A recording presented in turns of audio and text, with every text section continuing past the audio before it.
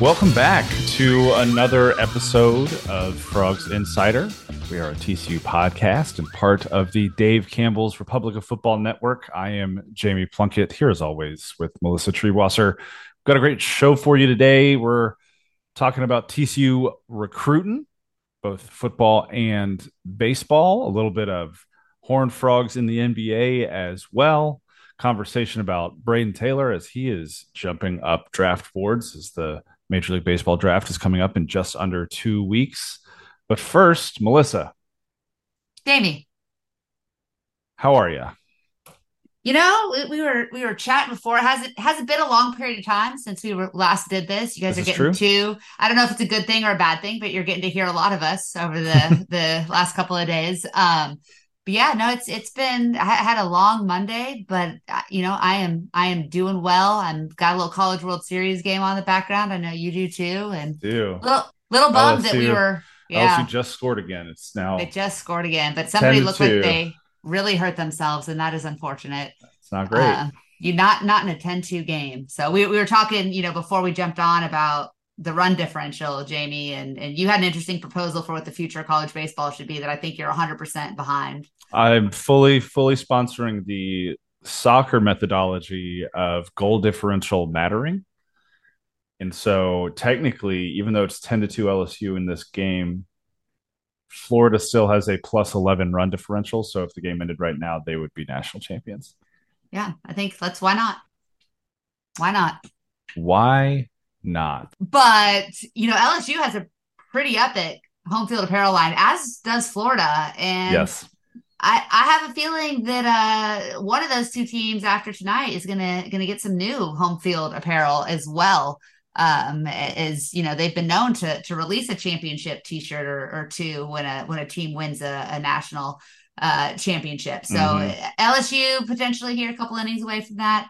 I won't be, I don't like to buy shirts for teams that beat TCU. So I don't know that I'll be supporting that, but I'm always supporting home field apparel.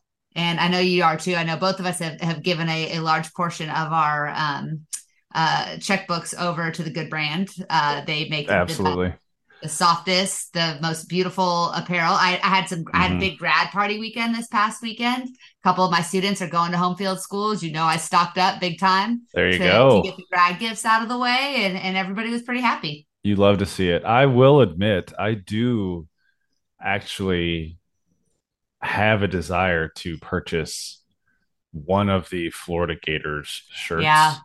they do have some good There ones. are a couple. I have one already. It's the old school Gator over the state of Florida. It says "Here come the Gators." I have that one Mm-hmm. already, but the one that they just came out with, that has the Florida tailgater. Oh, It's a alligator in a lawn chair tailgating with like a sunset in the background is oh, yeah, that's gonna be hard pretty to turn elite. down. It's pretty Well, elite. Jamie, if you do decide to order that one, and Mm-hmm. shoot, you might be talking me into it as well. You know what you can do? You can use the code FROGSIN15 and you can save, well, it's not your first purchase, so you can't save 15%, but you can get a 10% off every time you use that code. Support Frogs Insider, use FROGSIN15, save some money on the good brand, buy some of the best collegiate apparel you can find anywhere. Save a little money while you do so. It's a win-win. Yes.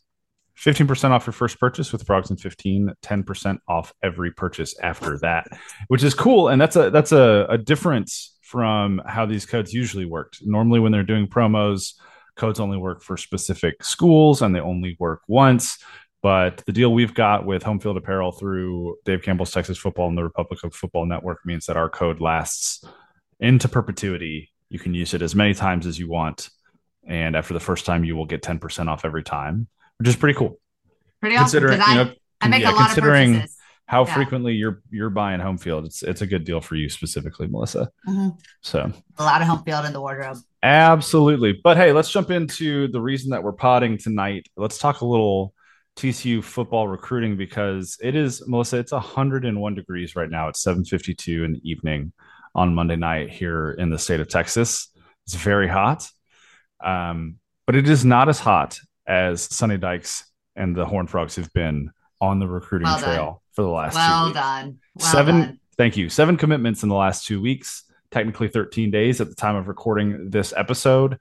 Um, 7 in the last 14 days. That's one every other day. They're actually on a streak right now of 3 days in a row getting a commitment, which is pretty cool. For both the 24 and 25 classes, um, it's really nice to see this kind of surge right now from a recruiting perspective, because I think about a month ago, we were kind of all looking around and looking at the recruiting class and thinking, okay, TCU just came off of a national championship appearance. They're now one of 7 teams in college football to have won a college football playoff game. The momentum is as good on from an on field perspective as it could probably be. But there are only 4 commitments in this 2024 class. Mm-hmm. What's going on? Why is the recruiting class not coming together? Are they slow playing people? Are they taking their time? Are they missing out on some bigger names? Like, what's going on here? And I think the reality is that they were really doing that second thing. They were taking their time with a couple of guys, waiting for some guys to take visits, waiting for some guys to get on campus. They obviously had their big DFW showcase about a month ago. They've had some invite only smaller camps since then as well, where they've extended a couple offers to some guys. But if you look at TCU's 2024 class right now, they've got 9 commitments, 5 of whom are 4-star athletes. 42 overall in the team rankings, but at this point, they're still kind of lagging behind as far as number of recruits go. And so that's going to drop them down in the 24/7 sports rankings a little bit. If you look at their average commitment ranking, they are second in the Big 12 behind Oklahoma for like the quote unquote quality rating. Quality over quantity. Exactly. Yeah. So we're in a quality over quantity situation, it would feel right now for TCU. That's not going to stay that way, though. They do have their eyes on a bunch of different guys. This class will not be 9. It comes early signing day in December. But Melissa, I wanted to talk about a couple of these guys. Julian Knox got things going on June 13th, a cornerback from North Crowley, about 20 minutes, if that, from TCU, makes his commitment. Really cool to see a kid local, right? So there's this like whole movement from Sonny Dykes to not build a fence around DFW, but just be intentional about recruiting DFW really well. And Julian Knox is one of the latest to kind of hop on board. And you're going to see a trend with this class in 2024 where they've got Julian Knox, Tobias Steps, who's been committed since the middle of May, House Haney, who is from Aledo. So like 3 guys out of the 9 right there are less than half an hour away from campus. And then you've got another kid who just committed a couple days ago in Nate Palmer, a 4-star running back from Decatur, who's 45 minutes away. And so, almost 50% of this recruiting class right now is from the DFW area. Just another indicator of what TCU is prioritizing as far as recruits go. So Knox joined up on the 16th, committed to the Horned Frogs. Cornerback from North Crowley. He had some pretty good offers. He picked TCU over North Texas, over Grambling State, some more of these local offers, Texas State, UTSA. He was a pretty low rated recruit, but he just was down in, I believe it was College Station for a 7-on-7 camp where he really shined against some of the top talent in the state of Texas. And so his prospects are looking really good. He got a lot of high praise from the folks that were down there evaluating guys. Low rating or not, I mean, this is a big corner. Yes. This is a 6'2", dude. rangy, athletic. This is where you're starting to see a difference in Joe Gillespie's defense versus Gary Patterson's defense. Gary really liked those smaller corners, 5'9", 5'10", 5'11". You're probably not going to see a cornerback on this roster moving forward that's shorter than 5'11", 6 feet tall. He likes the taller corners. He likes the guys that can be a little bit more physical, have a little bit more verticality to them. Now, you do have exceptions like Trey Tomlinson, who just won the Thorpe Award, right, at 5'7.5", 5'8". But realistically, as the league shifts a little bit, and as college football shifts a little bit, you're seeing cornerbacks get bigger. If you go look at TCU's roster right now, I don't think they have any corners listed under 5'11". I mean, the quarters are getting bigger, the quarterbacks are getting shorter. It's fine. Like It's fine. everything, it's fine. Everything's It's great. fine. Linemen are catching passes. Pets' heads are Yeah, falling off. Everything's going great. But after Knox, I mentioned him already. Nate Palmer committed on the 16th of June. Palmer is a four-star running back, 5'10 and a half, 185 out of Decatur. Really, really talented kid. Already closing in on 40 offers total. Some big time offers for this kid. mm-hmm. He's got, I mean, you point at a school, he's got the offer: Notre Dame, OU, Oklahoma State, Ole Miss, Oregon, Penn State, Tennessee, Texas Tech, Wisconsin, Utah, North Carolina, Mizzou, Michigan State, Miami, Houston, Florida State, Duke, Cincy, Cal, Baylor, Half the Auburn, SEC. Arizona, Yeah, Arkansas, right? Like, I mean, you pointed a school. He's probably got that offer at this point. Has a really good relationship with TCU's running backs coach Anthony Jones. Loves the culture at TCU. And actually, in an article written on Dave Campbell's .com today, did a little interview where he talked about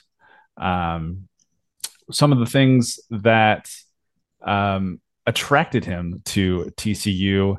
And one of the things that he said was, where did it go? I'm pulling this up right now. He says, quote, "Let me start with Sonny Dykes. I feel like I can talk to that man whenever I need to. Whenever I need something, I can call him. I'll check in on him and he'll check in on me. We just have a great relationship. And every time I get down there, it's good vibes."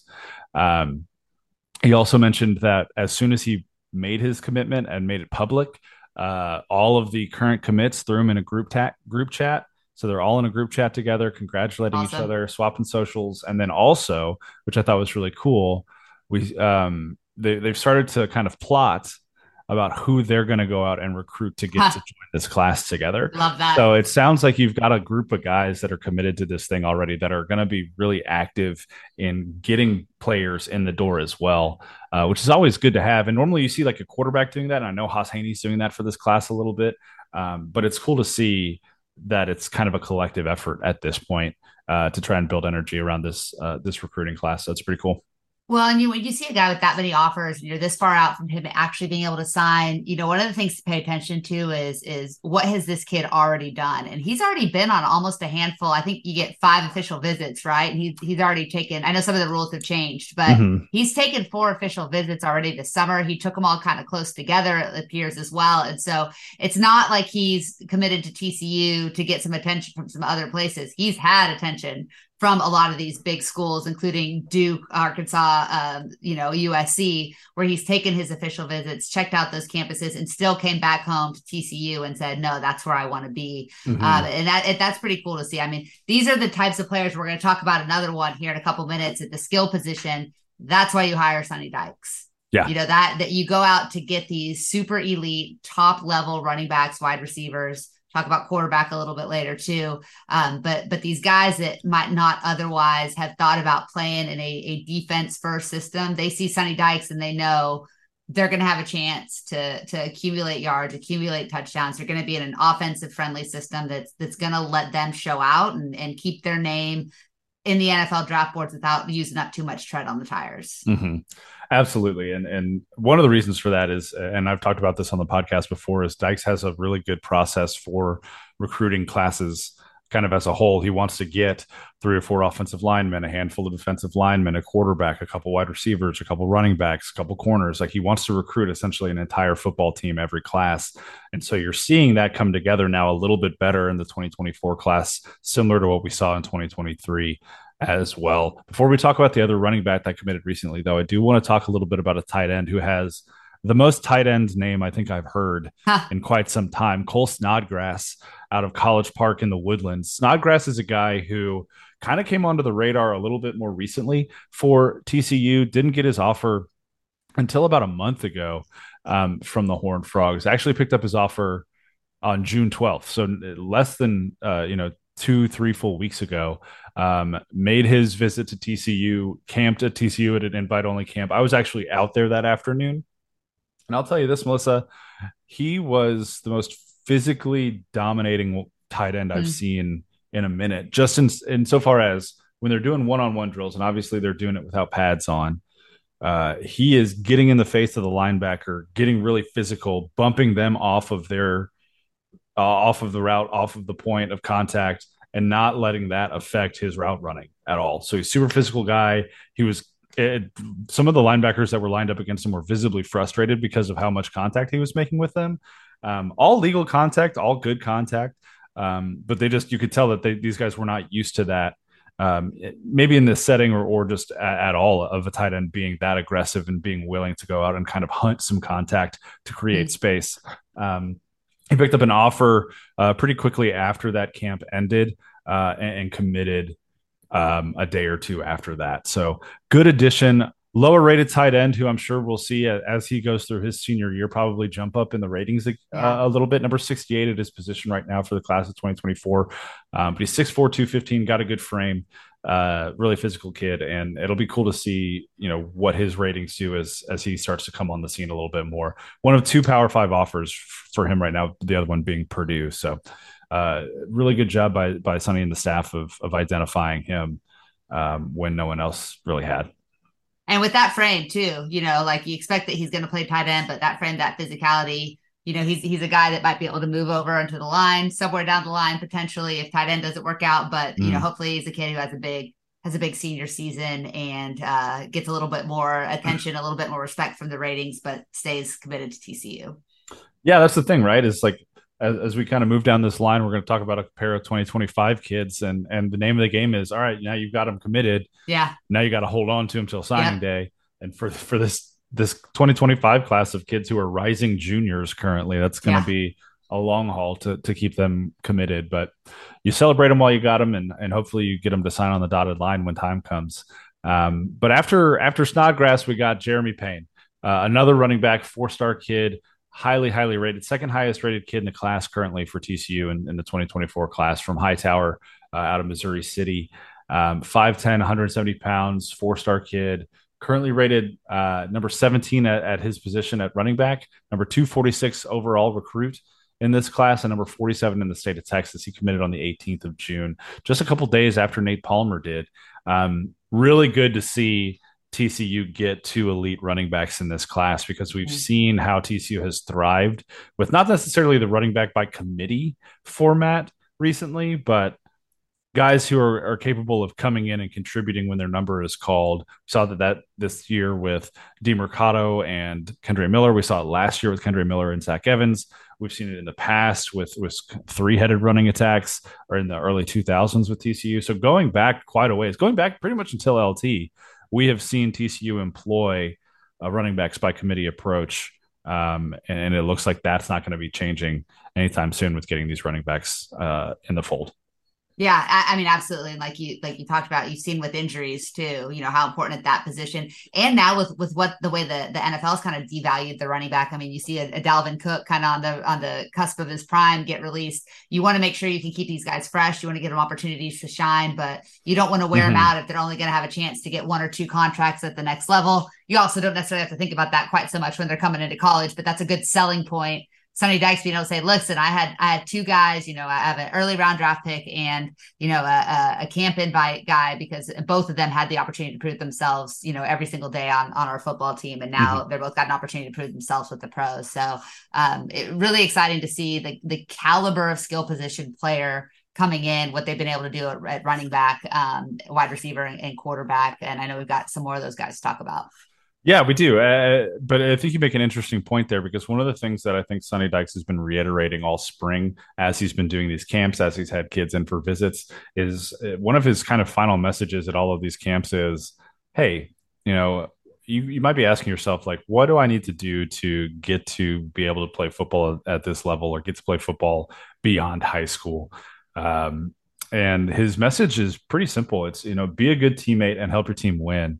He's like, if you're picking up your teammate, if you're doing all the right things, if you're staying hydrated and going to class and making sure that your teammates are doing what they need to be doing, and if you're picking everybody up, making sure everybody's doing what needs to be done, and your team is successful, that's when you're going to start to get noticed. And he pointed at TCU last season as the perfect example, because we had 8 guys drafted. We had a bunch more invited to NFL mini camps, rookie mini camps. because we had a successful season. We went to the college football playoff, we made it to the national championship, we beat Michigan in the game, right? All of these things helped our guys individually who were talented guys. We knew they were talented.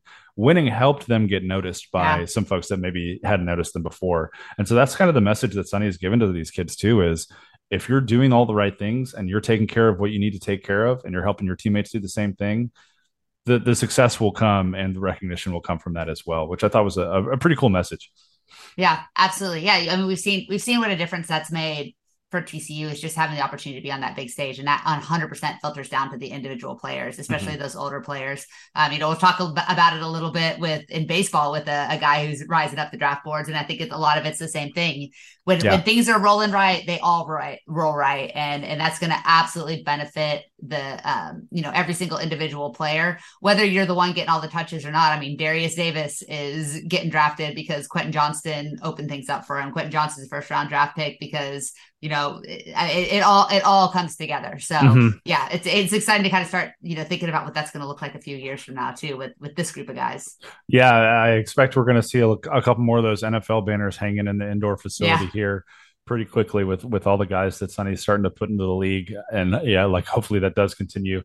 Payne's got 23 offers as well. So you combine his and Palmer's offers, and the two commits to TCU for at the running back position hold 60 offers currently, wow, which is pretty impressive. Some of those are overlap, right? The A&M, Oregon, Oklahoma. But when we're starting to talk about that caliber of program traditionally, that they're holding those offers and picking yeah, TCU and staying close to home, huge. it says a lot about where the program is right now for TCU.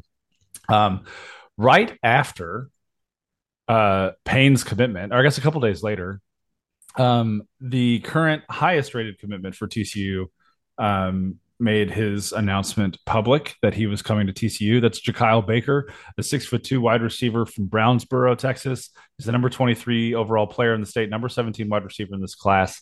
Nationally rated by 24/7 Sports as the number 91 overall player in the class. So top 100 player, committed to TCU, has a great relationship with Malcolm Kelly. As we've seen, Malcolm Kelly has been able to bring in elite wide receiver talent ever since he's Yeah, been the wide receiver coach. Before this season, also received a little bit of a title bump. He is now the assistant head coach as well, which is nice. I'm sure that comes with a little bit of a raise for all the work that he's been doing.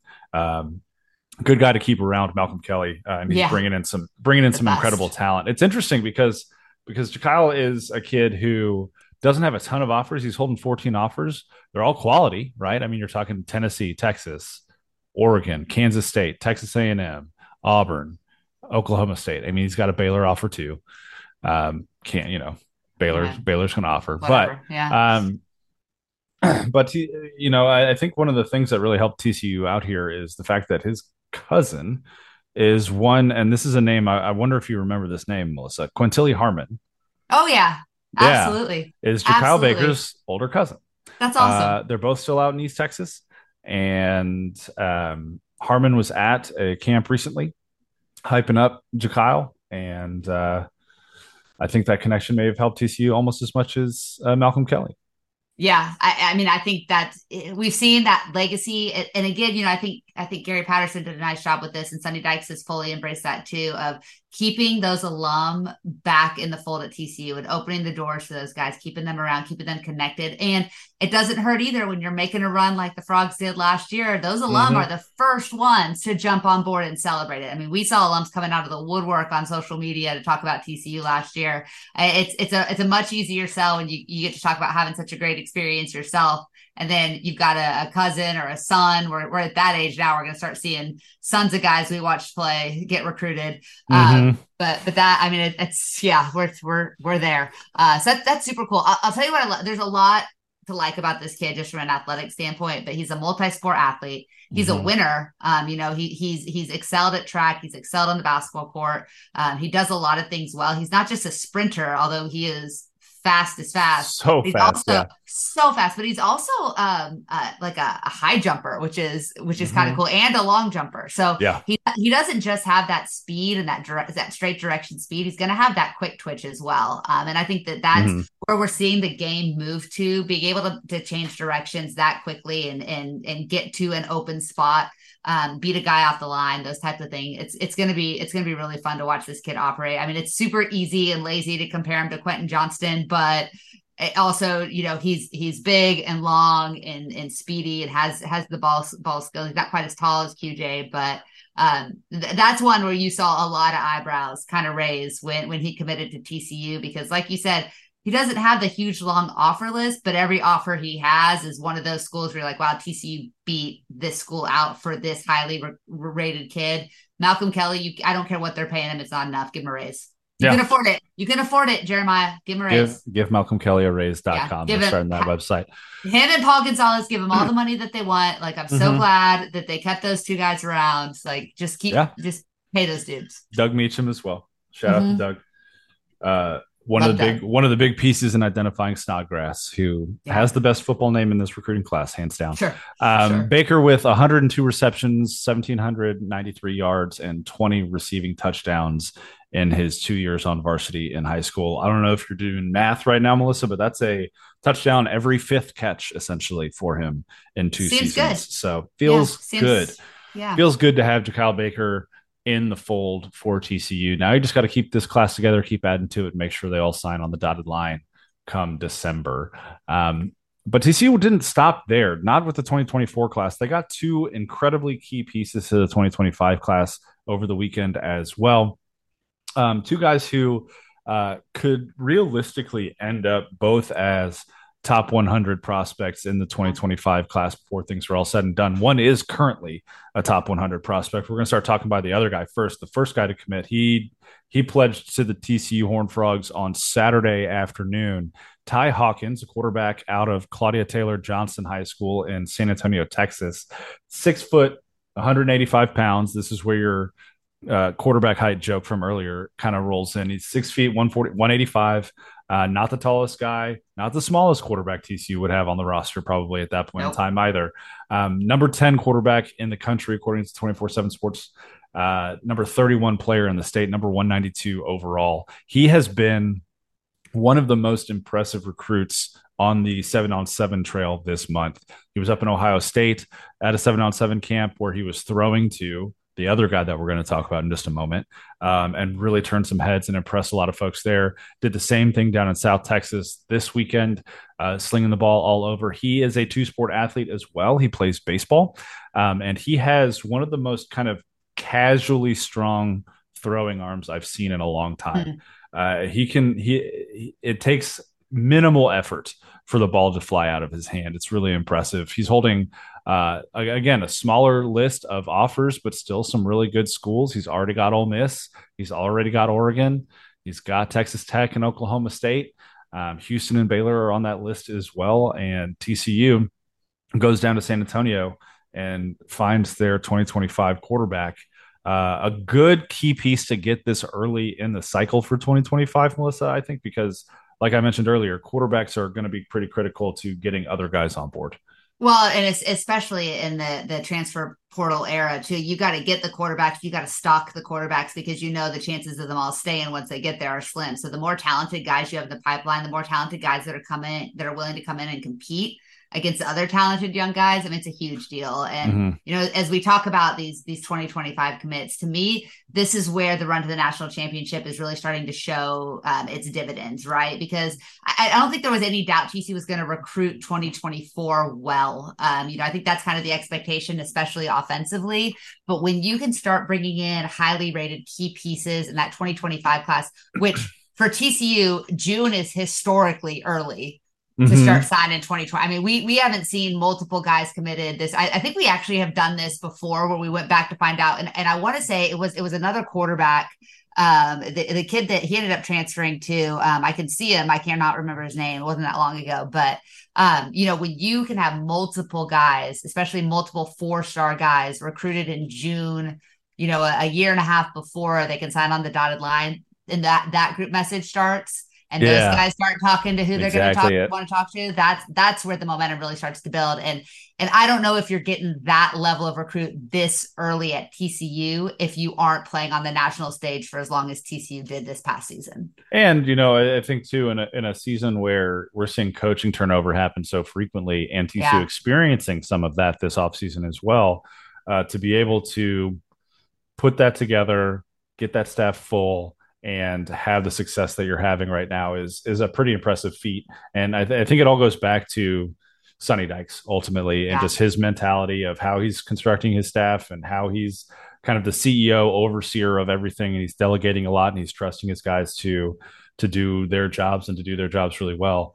Um, Something that I think TCU fans are still maybe adjusting to a Yeah, little bit. But for sure. Hawkins is pretty interesting. Not only because he's a two sport athlete and can throw the ball really far and has a lot of velocity behind it, but he's incredibly mobile as well. So Yeah. we're starting to see the type of quarterback that TCU is really wanting to recruit these days. It's that maybe not the standard height and size, but absolutely fleet of foot, if you will. They want guys that can move in the pocket, that can roll out, that can run with the football. Um, Nobody as big as KJ Jefferson.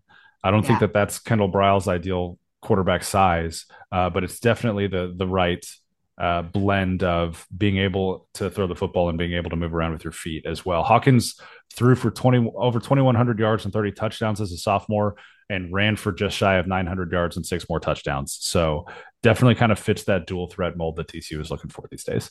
Yeah, and he's a kid who, kind of sees the forest for the trees and wants to be a part of building TCU into the flagship university of the Big 12 Mm-hmm. once Texas and Oklahoma leave. And these kids are so much more aware of the politics of college football than they were even a few years ago, I think. That's And I very think true. that's something that they pay attention to and something that's important to them. And we've talked about this before. We'll continue to talk about it a year from now when we're looking at the quote unquote new Big 12. Mm-hmm. TCU is not going to have any excuse to not be, annually holding kind of the flag bearer and the banner waiver for this conference going forward. And if they can continue to sign high caliber guys, recruit high caliber guys, and get high caliber guys talking positively about TCU on 247, on Dave Campbell's, on three, on all of these places, those kids read that stuff too, Mm-hmm. and they see a Ty Hawkins come in and talk about why he wants to go to TCU and what he thinks that school can be in the future. That's going to resonate with them, and that's what's going to ultimately turn you into annually a top 25, top 20, maybe even top 15 recruiting program. And that's what you're going to need to be if you're TCU in this new version of the Big 12, competing for one of those 12 playoff spots annually. Yeah, fully agree. Fully agree. And right now I know it's way too early to be talking about it, but right now Sure. TCU does have the number 6 overall class for 2025. And Which is good. that's not a bad place to start, No, right? Like obviously it would be a dream if they ended up sixth overall sure. when signing day comes for 2025. But the fact that you're there right now, the fact that you've got two guys in, we're about to talk about the second guy, who are elite at their position, both important positions to bring in, both have a good relationship with each other and are wanting to hit that recruiting trail pretty hard for the class Yeah. of 25. This is as good of a start as you could have hoped for this class. Well, and look, not to take too much of a tangent here, but look what it did for Texas Tech. Mm-hmm. They very briefly held the number one recruiting spot for what was it, the class of Yeah. 2023, right? But it just off of sheer quantity. But people started talking about Texas Tech, and when the Big 12 media poll comes out here pretty soon, Texas Tech is going to be third on a lot of people's ballots or fourth on a lot of people's ballots because everybody's heard everybody talking about Texas Tech because of what they did early in that recruiting cycle, because people like Joey McGuire. We talked about this last year so much too. It's all about getting your school notoriety for the right reasons. Mm-hmm. And these recruiting rankings mean absolutely nothing for 2025 today with two guys. But people are looking at that list saying, oh, TC's got a top 10 class for 2025. And they're not going to talk about who's in it, how many guys are in it. You're just going to hear over and over again, TCU has a top 10 class for 2025. And that's it. We've had unparalleled success for TCU over the course of the last academic year, but you're still TCU. And so you don't get to just rest on your laurels. You have to keep fighting to continue to keep yourself in the spotlight. And those are the types of things. That's what college football is all about now. Mm-hmm. It's that gambling lines. So, and I we love don't want that. to mess with those. So we're going to be really happy about the recruiting for now. Exactly. Yeah, I just need it to be legal in Texas. That's all I need. But Ty Hawkins is, we talked about. I'm sounding pretty repetitive at this point. Quarterbacks are really important for the rest of the recruiting class for a variety of reasons. Specific to 2025, Ty Hawkins is really important for why the next guy committed one day later. That's Adrian Wilson. wide receiver out of Pflugerville Weiss. He is the number 11 overall player in the state of Texas, number 14 overall wide receiver, number 87 player nationally for the class of 2025. He is a high 4-star kid who could end up as a 5-star kid, right? Like Oh, very, very easily could end up as a 5-star kid. what's that you I say? I think, and I'm gonna go out with what I've seen from Ty Hawkins so far, from what I've heard from folks who know this industry far better than I do. They would not be surprised to see Ty Hawkins end up at close to a 5-star rating as well, just from a percentage standpoint, because And of what he's been able to do. we're still waiting on that magic sauce of signing a Still five waiting. star out of high school. But Wilson has a good offer list as well. Ole Miss is on every offer list that you see for a TCU player right now. Oregon, Oklahoma, Kansas State, Arizona State, Texas A&M's in there as well. Utah as well. A couple others beyond that. But Wilson committed to TCU, and he said openly that part of the reason he committed was because of his relationship with Ty Hawkins. They're very close. They've been at a lot of these 7-on-7 camps together. They've impressed a lot of people together. And, that is important, right? You talked about Yeah. getting in group text together and making sure that you guys are active together. And also the relationship with Malcolm Kelly doesn't hurt at all, right? Because he's been the lead recruiter for Wilson as well. I will say this.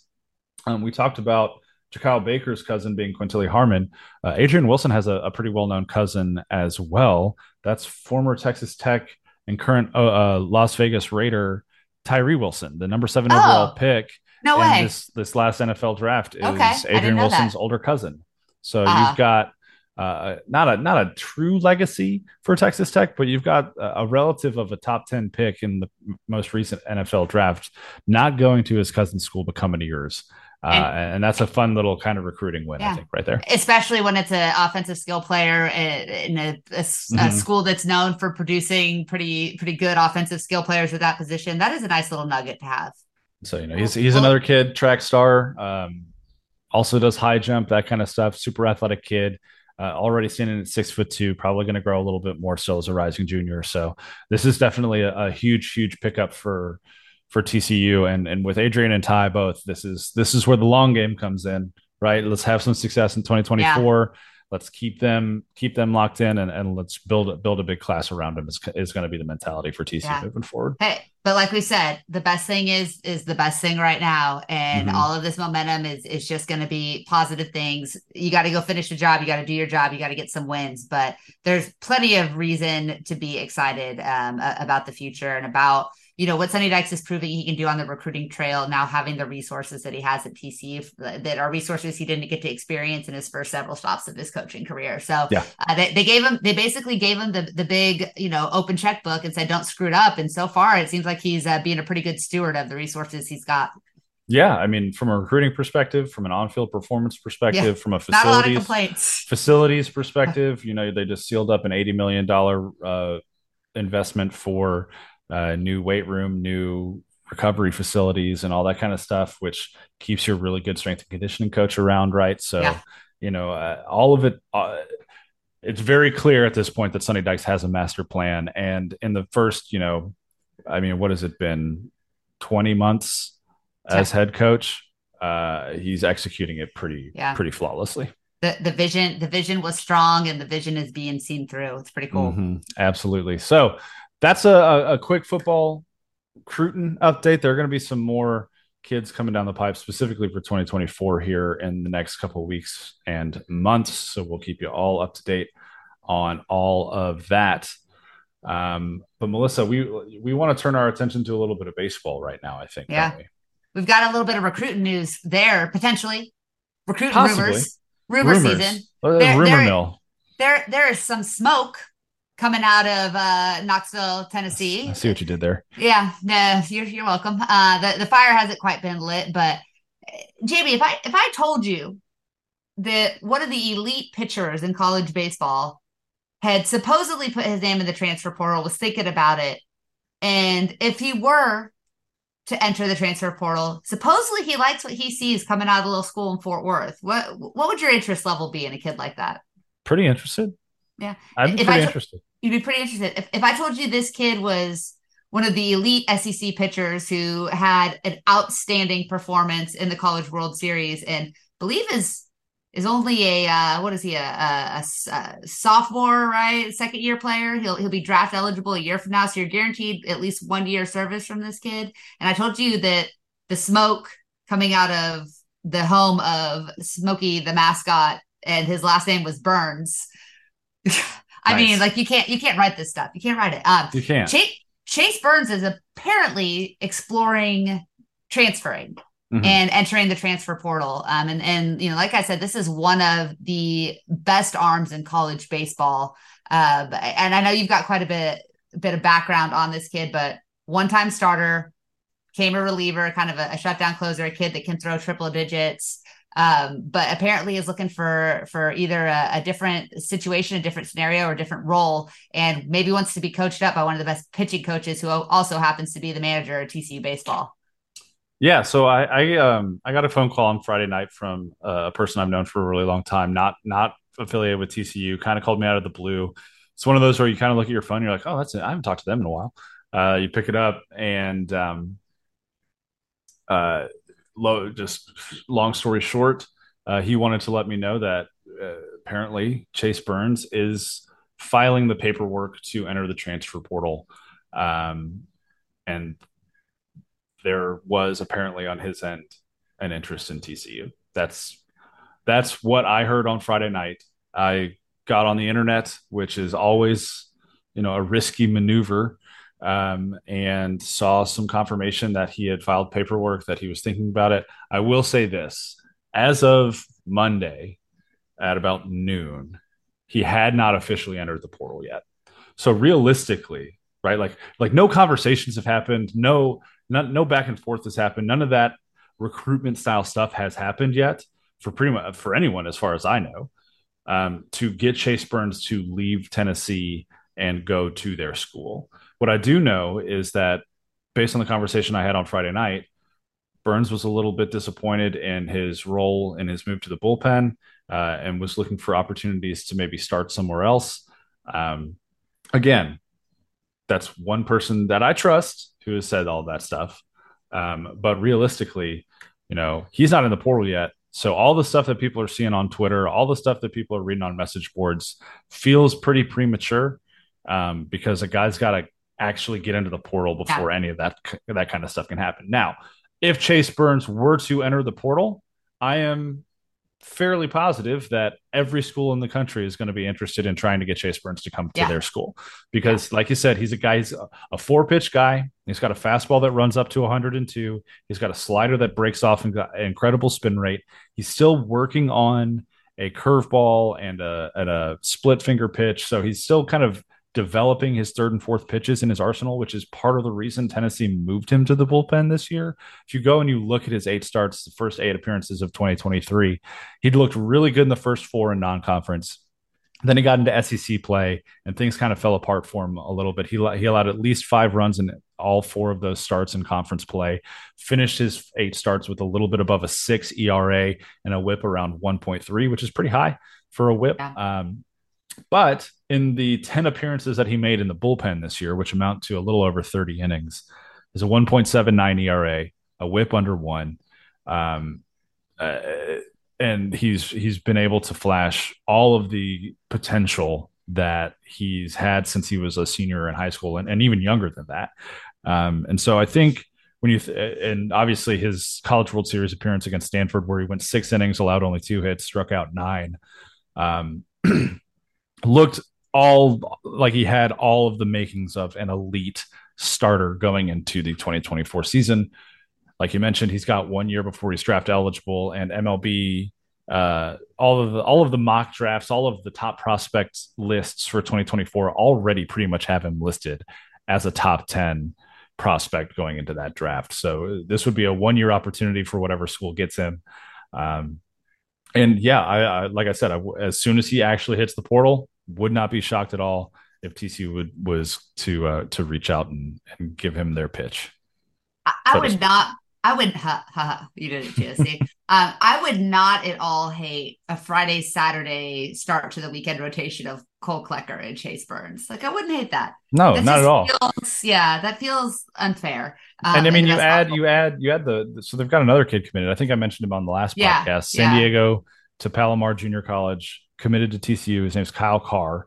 He's currently, I think, the 171st overall prospect in this year's MLB draft. So there's some questions on whether or not he makes it to campus. But I mean, if you're going into 2024, fully hypothetical, of course, saying Chase Burns, Cole Klecker, Kyle Carr, and that's a righty that throws 102, a righty that has elite command and good rise on his low 90s fastball with a slider that will bend your knees, and a lefty that throws mid 90s with not a Lodolo Ben Abeltz arm angle, but still got a lot of run on his fastball.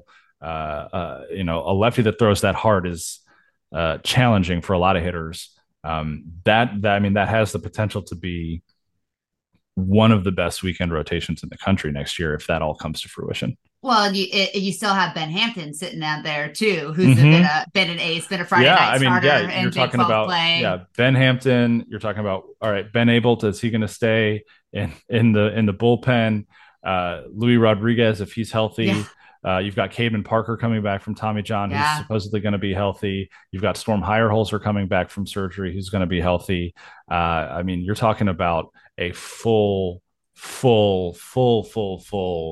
list of pitchers going into 2024 that would have this thing set up yeah, pretty nicely indeed. And that's not even talking about Chase Hoover, Braden Sloan, right? Cohen yeah. Feezer. Like, I mean, the talent, the arm talent that Kirk Sarlos, John DeLora, and the rest of the coaching staff have been able to bring in over the last couple of years has been absolutely insane. Absolutely insane. Well, and if you're gearing up to be a top 10 pick and you're a pitcher that's struggling a little bit with your control on your third and fourth pitches, not a bad place to go to a guy that's literally seen it all and has developed some of the best pitchers to get into the draft and guys that have elevated themselves to major leagues in a reasonable amount of time in Kirk Saarloos. So Mm-hmm. yeah, I mean, something to watch. Obviously, nothing set in stone. We're far from even being able to make predictions, but if the minute he enters the portal, I'm sure Kirk Saarloos is going to be on the phone, ready to make a phone call. You mentioned that Chase Burns is a intended to be a top 10 draft pick in 2024. There's a kid for TCU that has kind of maybe climbed his way up into the top 10 for this year's MLB Mm-hmm. draft. Jamie, do you know how many position players from TCU have been drafted in the first round of the Major League Baseball draft? I know this because I saw Martin's tweet Yeah, earlier today. I did not know it before that.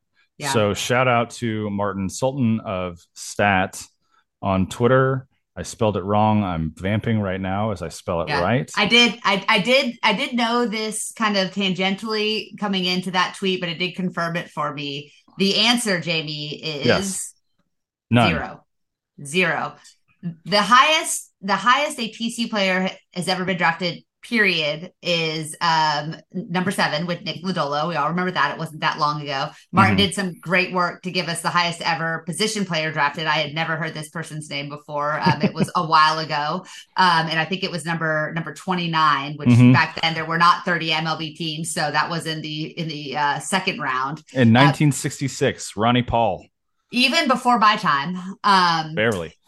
Braden Taylor, yeah, hey, you can't even see the grays that bad today, so leave me be. Nice. Braden Taylor in the latest ESPN mock draft, they have him going number 6. So that would make him the first position player ever to be drafted in the first round out of TCU. It would also make him TCU's highest drafted player ever in history. The only negative, and I don't want to, negate an excitement for a kid to go in the top 10. Currently slotted to pick 6th are the Oakland A's. And Mm-hmm. listen, I know everybody thinks they're going to Vegas and they've seen these renderings of the stadium and that everything's going to be fine, but they're a long way from securing that Vegas deal. There are a lot of moving pieces that need to happen. If you guys have ever listened to David Sampson, the former president of the Marlins, he's got a great podcast called Nothing Personal. He did a great kind of piece on why this is not necessarily a done deal yet. And there is not a worse professional venue in the entirety of North America than where the Oakland A's currently play. So I do think that they will be moving. I think it's an absolute travesty, not that they're leaving that literal crap hole because there literally is sewage water running through that stadium. But the way that it's gone down and the fact that the owners won't invest in the stadium because they want to leave and they want to go to Vegas and milk that cash cow. Mhm. But of all the places for a TCU player to go, Oakland has got to be at the bottom of my list because of how poorly that franchise is being managed right now. But it'd be really cool to see Braden Taylor drafted in the top 10 and have that opportunity to kind of put himself in the record books even more for TCU. Look, I don't think BT would be complaining too much about getting taken sixth overall by Yeah. the A's because I believe, let me see, sixth overall, the slot value for that position is $6.6 million. A lot of So, money. you know, is Oakland the best franchise right now? No, but most of the teams picking in the top 10 aren't doing very well outside of the Rangers, really, and the Reds currently doing pretty well. But, I think I mean, this is kind of the fulfillment of what we've expected from Braden Taylor since he stepped foot on campus as an under recruited kid out of Utah. When he got on campus, and you're like, oh, that kid's got a pretty smooth swing from the left side of the plate. Oh, that kid's got a pretty strong arm from third base. He doesn't miss a lot of balls. He doesn't make a lot of mistakes over there either. Oh, he's making really good contact. Oh, he's got some power, some pop to the bat as well. This is a kid who, I mean, he is I've seen him. I've seen that mock. I've seen him mocked at 9 to the Rockies. I've seen him mocked at 12 to the Diamondbacks and 13 to the Cubs, 18 to the Brewers, 20 to the Blue Jays. Right? Like you can pretty much find a mock draft out there that has Braden Taylor anywhere from 6 to 20. Um, he's going to go in the first round, so he will be the first player, knock on wood, to the first position player to be taken first over or in the first round for TCU. But it is really cool to see a kid do everything the right way, have the success that you were hoping he would have on the field, and then some, right? Setting home run records for Yeah. TCU. Now getting potentially rewarded as you hope he's rewarded by being a high draft pick in the first round of the MLB draft. We talked about recruiting momentum a lot and on-field success leading to recruiting success for football.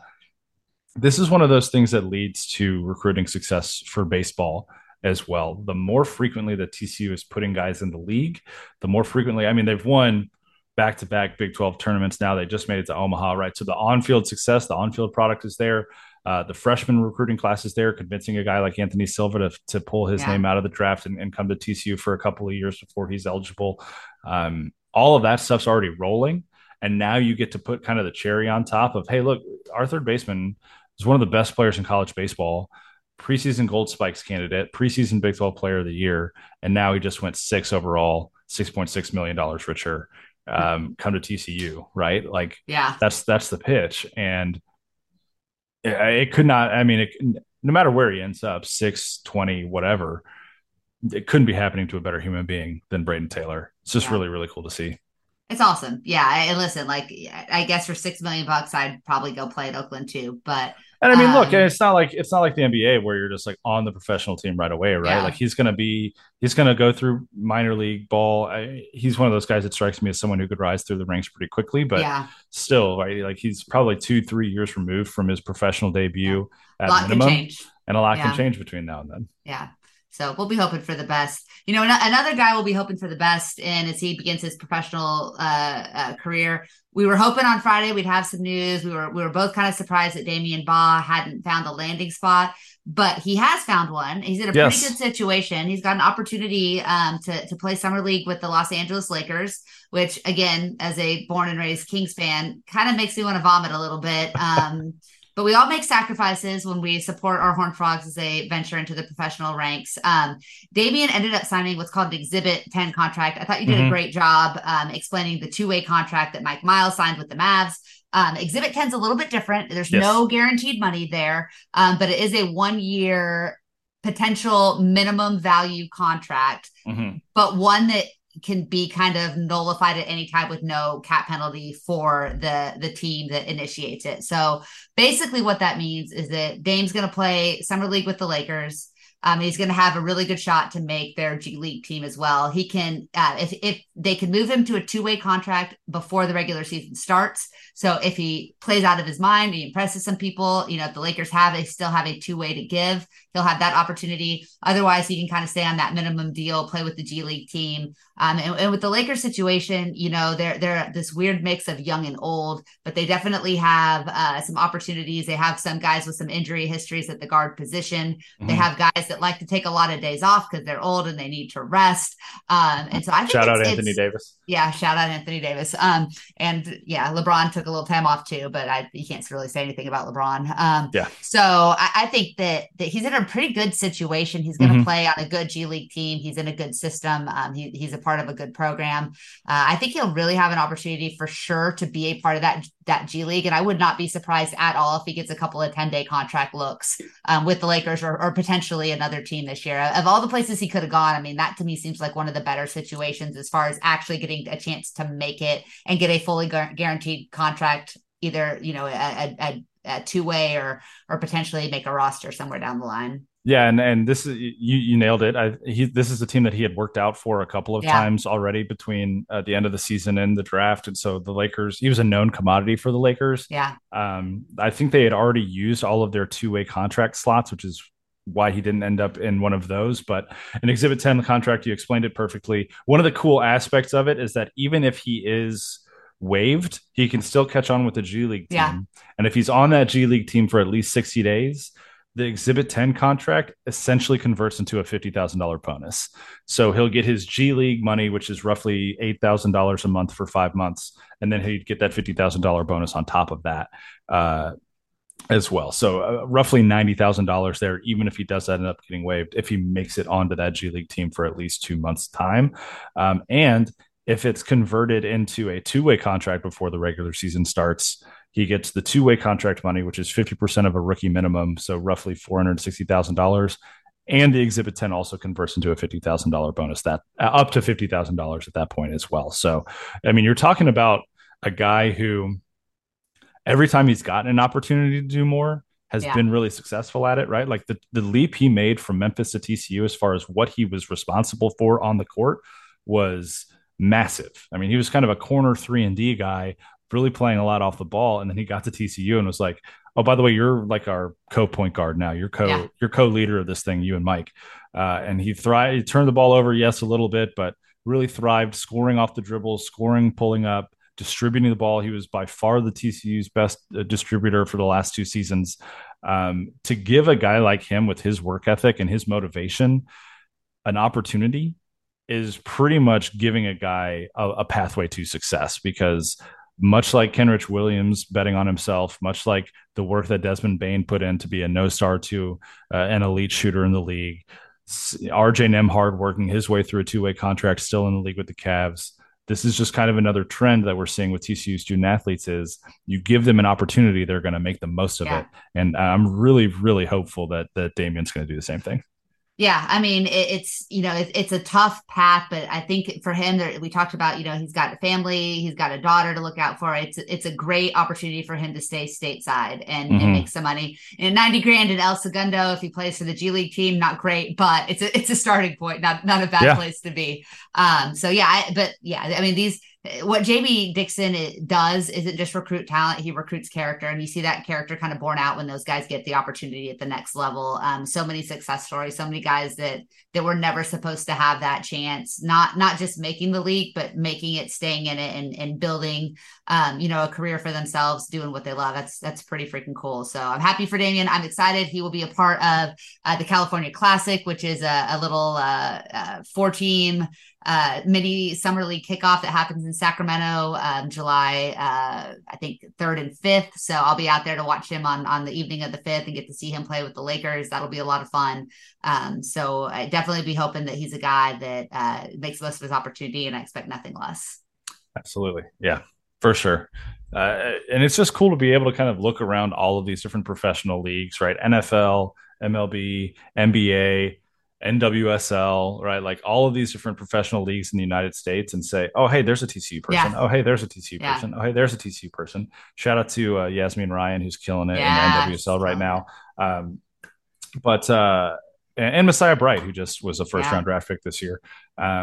It's a good time to be a Horned Frog, and it's really cool to see all of the efforts that they're putting forth at TCU having benefits for them at the professional level Yeah. now as well. It's Super awesome. cool. Super, Great, great, super cool. great for TCU to get to brag on them too. So Yes. it makes watching games a lot of fun when you know you're going to have somebody to root for on almost every roster across the several sports. Absolutely. I think that'll just about do it though for this episode of Frogs Insider. As Florida just hit a home run to only be down 8 now in the seventh inning. But that'll do it for this episode of Frogs Insider. Thank you for listening. Thank you, thank you, thank you. And as always, make sure that you're subscribed wherever you get your podcasts. Leave a review. Follow us on Twitter. Melissa is at the Coach Melissa. I'm at Frog Preacher. Don't forget to use that Frogs in 15 code at homefieldapparel.com for 15% off of all the best college merchandise you could possibly ask for. And until we talk to you next time, go Frogs. Go Frogs.